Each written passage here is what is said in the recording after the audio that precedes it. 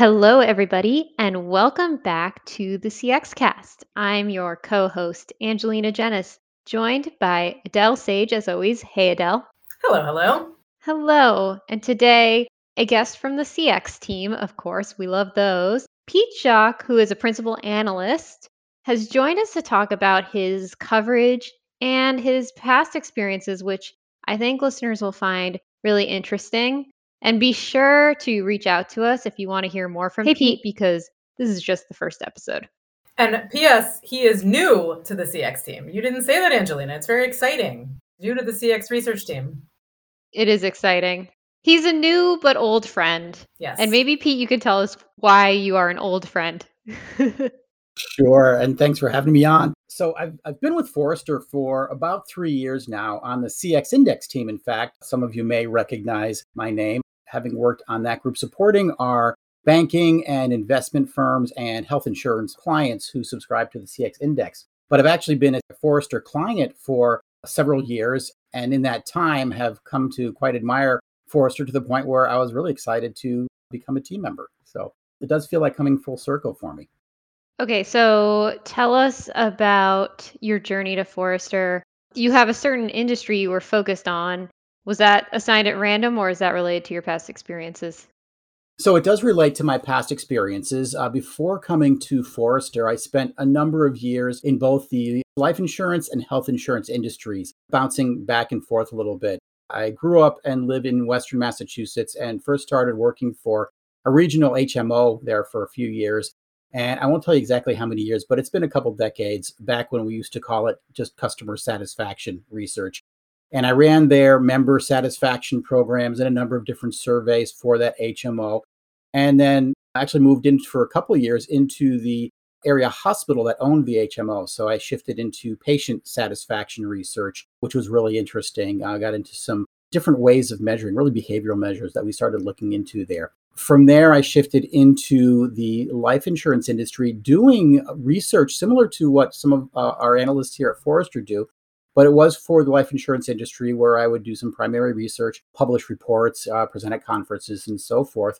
And then moved into the practitioner side. And one of the reasons I did that was some feedback that we received from our members when I worked for that trade association was that we did really good research, but sometimes we were missing the mark on recommendations because we didn't understand the business. And I really took that to heart. And that was one of the reasons why I shifted over to Mass Mutual and worked for several years there running their VOC program, actually building out their VOC program, introducing an EFM platform to the company and really building out kind of my skill set in that space. From there, I then shifted over back into health insurance, working for Cigna for a couple of years. And that's where I really got introduced to Forrester. I was aware of them prior to that, but Cigna is a Forrester client and got me deeper into understanding a lot of their CX work. First time I met Harley Manning, first time I met Adele, and actually it was a visit up to their office in Cambridge where I met her. And I was just retelling the story to them prior to the beginning, where as I was walking into the office and walked under the Forrester sign, I thought to myself, I'd like to get back into research at some point more in my career. How cool would it be to work for Forrester? And not knowing that several years later, I'd be there. So worked at Cigna. I got introduced to more deeply into design thinking. I got trained in doing customer journey mapping.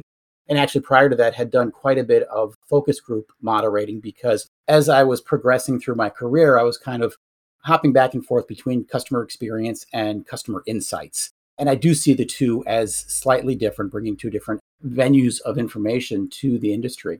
And then from there, we moved on to Lincoln Financial Group, where I was in consumer insights. And one of the really cool things about that role was that I was part of the strategy team.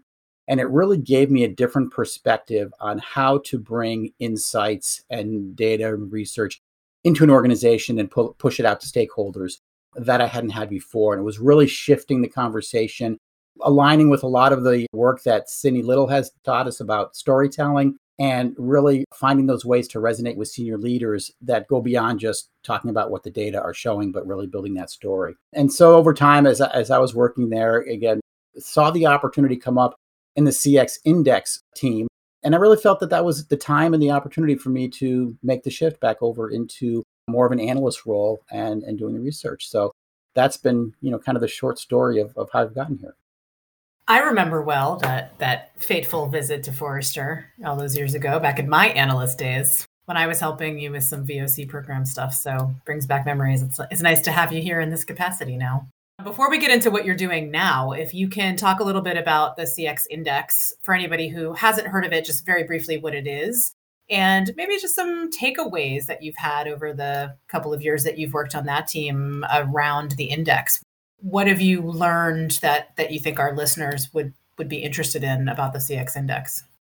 Certainly. So just a brief overview for those of you who may not be too aware. The CX Index is an annual benchmark study that Forrester runs around the world. So we have a set of studies for the US, for Canada, for Europe, get a lot of different markets around the world, each run independently, but at the same time, early the first quarter of each year. And it's based on the model that Forrester's developed around understanding the quality of a CX experience. And the research that's backing this index up demonstrates that high quality experiences lead to those outcomes that businesses are looking for. And those quality metrics, if you're not familiar, are ease, effectiveness, and emotion. And the outcome measures that we track are how likely are you to stay with the business, how likely are you to enrich your relationship, and how likely are you to advocate. So it's the combination of those metrics. And for that reason, it's a really holistic measure of understanding what a customer is thinking about, what's influencing their decision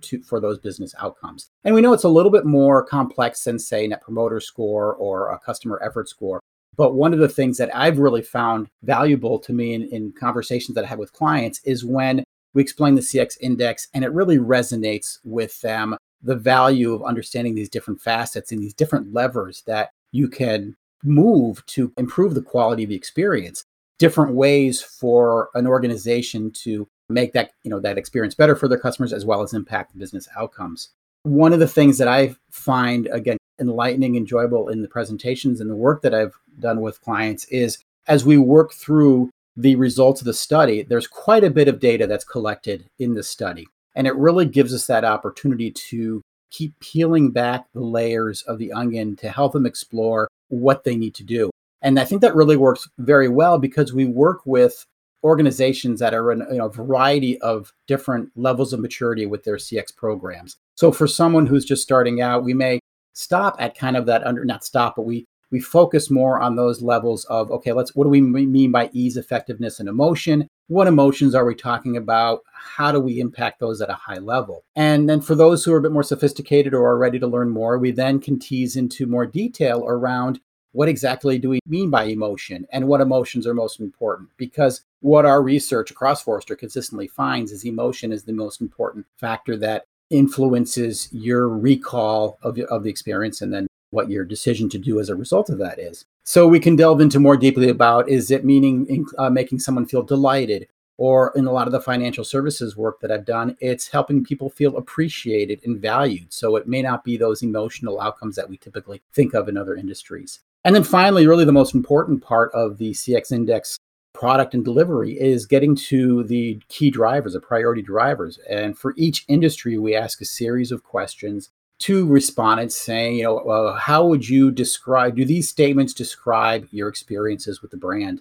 And that gives us the opportunity across a list of about 35 to 40 driver statements, which ones are most important to your customers in terms of driving customer experience. So it really provides a much more actionable view to our clients to say, these are the levers that you can work on that can really help improve the experience. So it's kind of that multi-level view that I find has been really fun to dig into with our clients as they explore what's available to them.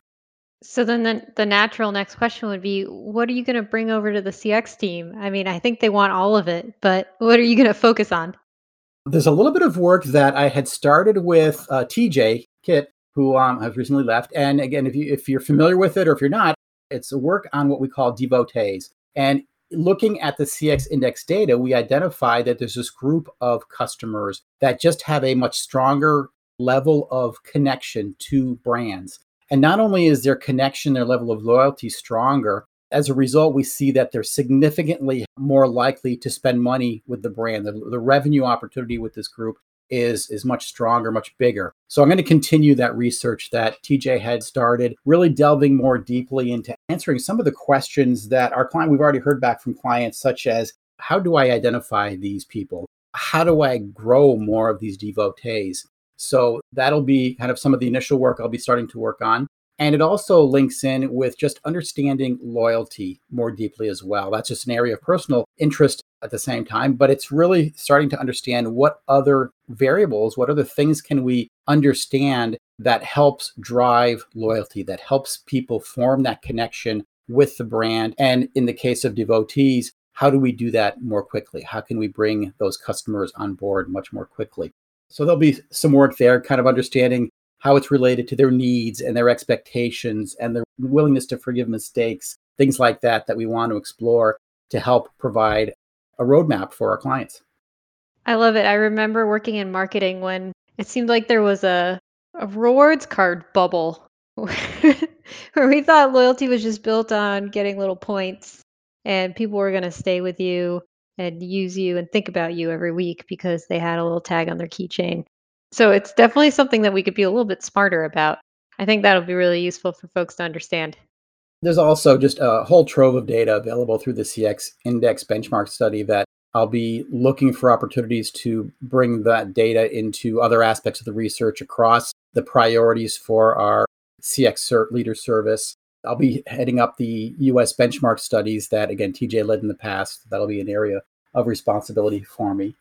In general, part of my role will just be working with the analysts leading each of the priorities and seeing how we can integrate more of the CX Index data into the work that they're doing. That's great. So I know that you don't have any research that's actually live and published just yet, but I know there's lots that you're working on.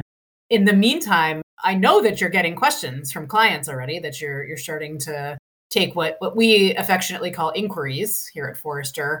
Can you talk a little bit about what some of those topics are that you're already starting to help clients with in your analyst capacity? Sure. A lot of the questions I've been getting have been generally related to CX measurement and survey design type of topics. So a lot of the questions are, for example, best practices on how do we ask an NPS question in this particular context? Or recently fielded a call that dealt with how do we best position a survey with calls that are escalated for clients. So it's those types of questions, either in the design of a survey or administration of a customer experience survey, that I've been helping out with. Some sampling questions, for example. So really drawing a lot of my past experience in that space of designing surveys and CX methodology.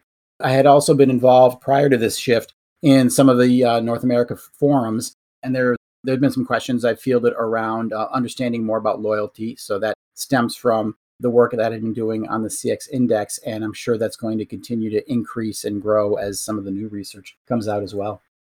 Any anecdotes you can share, obviously without naming any names, an example of a conversation you've had with a client and the kind of advice that you gave? Because I'm sure that our listeners are hungry for that kind of advice too.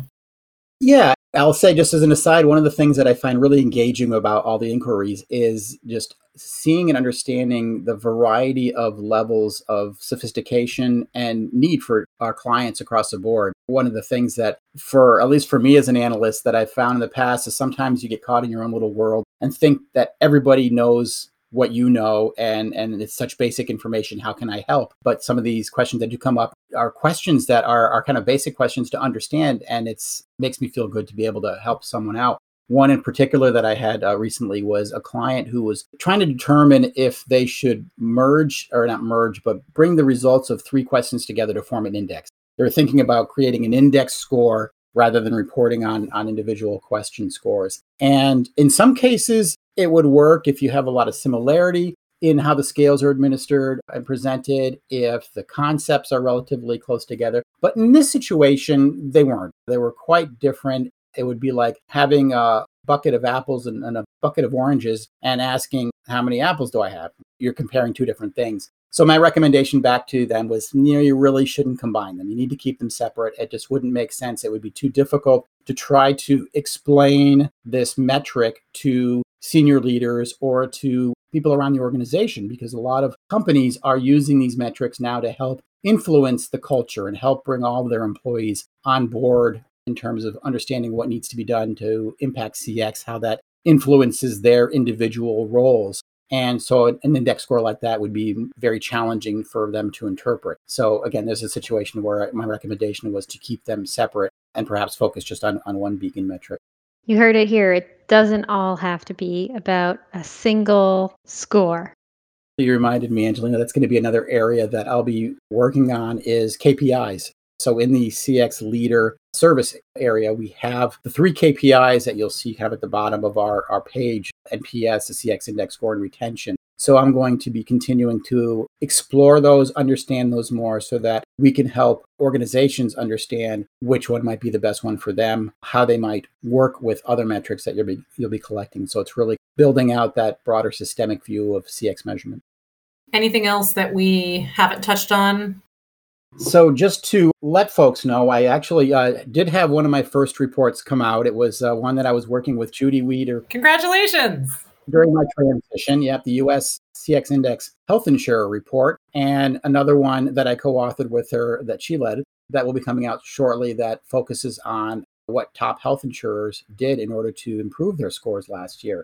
So I'm excited to see some of those coming out so soon. And some KPI work will come out shortly after that. And then probably as we get towards the end of the year, you'll start seeing more on the devotee work. So work already underway.